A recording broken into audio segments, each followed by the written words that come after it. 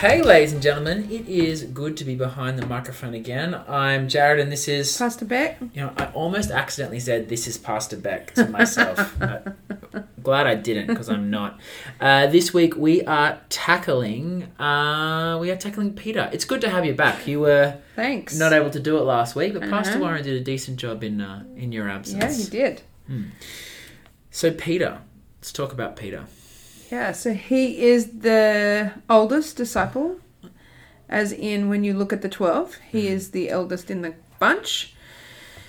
He was a fisherman called on the Sea of Galilee. Jesus gets in his boat and kind of rocks his world he does this miracle, and Peter had been fishing all night, and Jesus gets in his boat. In the end, he has this miracle where there's so many fish, he has to get his friends to help him haul the fish in, and Peter realizes this is the Son of God, and he falls on his face. Jesus, leave me alone, I'm not worthy, kind of thing. And Jesus just includes him in the story and says, hey, follow me. The cool thing about the story is the last thing we read about Peter in the Gospels is in John 21. We'll read about him in Acts. But in terms of his life with Jesus, we'll read about it in John 21. So the very first kind of conversation Jesus has, he would say to Peter, follow me. The very last conversation Jesus has is, follow me. And so really the story of Peter's life is, follow me, Peter. Like, it doesn't get more complicated than that. Yeah. But, so... He's a fisherman one day, and then Jesus comes in and rocks his world, and in literal sense rocks his boat because of how much fish they pick up. And then he becomes a disciple. And what kind of happens in the middle there between those follow me's? Yeah, so he begins, so it takes 3 years, I guess, of his life following Jesus in community. So there was the 12, plus there were, we know at one point there was 70 that were sent out. So we always think of the 12, but there was definitely 70. So it was 12 kind of core guys. It was 12 core guys, but then there was 70. That included women. That included a whole bunch of people. And then there was even the crowd, the 500. Yeah. So, and then really even in the 12, there was the 3. And Peter was one of those. Yeah. Peter, James, and John. The disciples of the disciples of the disciples. Yeah, they were Jesus' inner circle. They were... And it's interesting. Even Jesus had an inner circle. Even Jesus had that kind of... Yeah, he had his friends. He had his ones he could rely on. And he also knew the potential in them. Peter would be the disciple that would have this aha moment where he would say, you are the Christ, the Son of the living God, in Matthew 18. And that was a big deal. And Jesus would look at him and say, look, flesh and blood haven't revealed that to you, but my Father in heaven has. Yeah. And then right after that, Peter will say something and Jesus will say, get behind me, Satan. And the poor guy, 1 minute he's on top of the world, he's recognized Jesus is the Christ, and then in the next second he's like, you're speaking, not the truth. And really, Satan has really come and influenced what you've said. And so, poor Peter, he's in this, if there's a disciple that says he has foot in mouth, he keeps saying things before he thinks it through, it would be Peter. Yeah. So you've got a guy who's the oldest of the disciples. He keeps saying some right things, but also some wrong things at the wrong time. A lot is recorded about him. He will make big, bold statements. He will walk on water. This is the guy that's just the big risk taker, and in doing that he makes some mistakes, but he has some amazing experiences with Jesus. It's interesting to think about Jesus' inner circle, the ones that he chose to be his closest friends.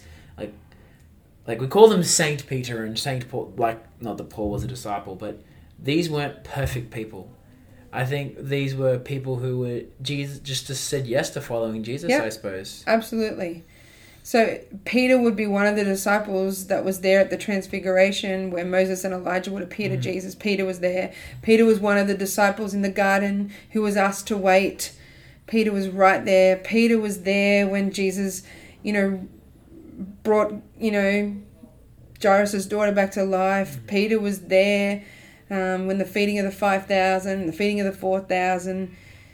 Peter had an up close and personal view of Jesus, but his life will come to this climax in Matthew 26 where he will deny Jesus. I mean, he's backtracked just a little bit. He will like look at Jesus at the Last Supper and say, I will never deny you. Everyone else will fall away, but I will never fall away. Like, he was passionate, committed. They go to arrest Jesus. The thought is that it was Peter that got his sword and chopped off the ear of the guards that were coming. I mean, he was out to protect Jesus, and then somehow Jesus knew that he would be the one that would deny him. And I don't know about you, but there's something about other people not liking you or denying you. It's something else when the people closest to you pretend like they don't know you. Yeah. That cuts deep. And Jesus knew how that feels.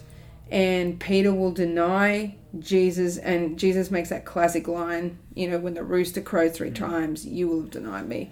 And true, that's exactly what happened. Yeah, and I suppose like Jesus is there, and he ends up denying that he knew him because he was asked by like a teenage girl going, hey, weren't you with Jesus? And he was like, no, I never knew him. And then he ends up doing that a few times. Yeah, and he follows Jesus at a distance. I think that's a reminder to us, when we put a distance between us and God, that's not where we're supposed to be. We're meant to be up close and personal followers of Jesus.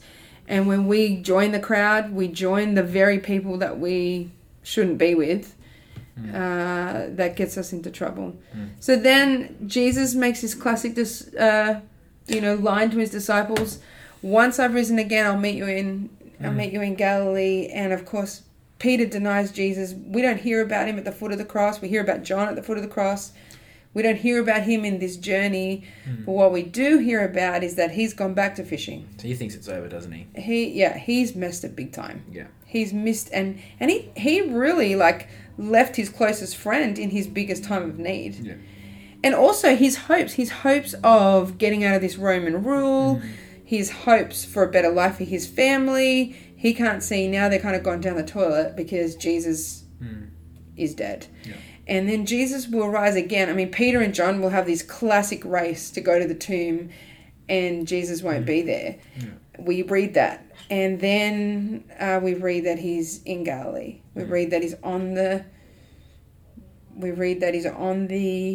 shore of Galilee. Jesus will turn up, and he will almost replay the miracle from the very beginning. From the very beginning, from Luke chapter 5. He'll replay it, and all of a sudden they've fished all night. They've caught no fish. It's the same kind of guys that used to be with him in the crew and the boat. And then Jesus will turn up, and he'll say, throw your net on the other side, and the boat will be overthrown with fish. But this time he doesn't fall down and say, get away. This time he will run to Jesus, and he will confess his love to Jesus 3 times.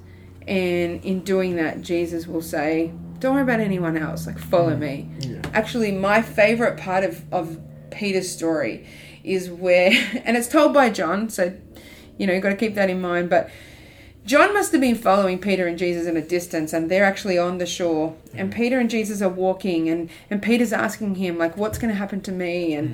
And Jesus is telling him, giving him a kind of a glimpse of what the future will hold. And then Peter will say, well, what about him? As in, what about John? And Jesus will use this classic line, what's it to you? Yeah. You mind your own business, you stay in your lane, you keep your mind on what you're doing. John and I, that's between John and I. You focus on what you're doing. Beautiful. What lessons do you take the most out of Peter's life, do you reckon? You know what, as you read the book of Acts, Peter will walk along and his shadow will hit someone and they'll be healed. He will kind of be the pastor of the church in Jerusalem. He really will continue the mission of Jesus, and he will train and mentor the junior leaders that become great leaders of the church. Yeah. And then this guy that was denying Jesus wanted to pretend like he didn't know him.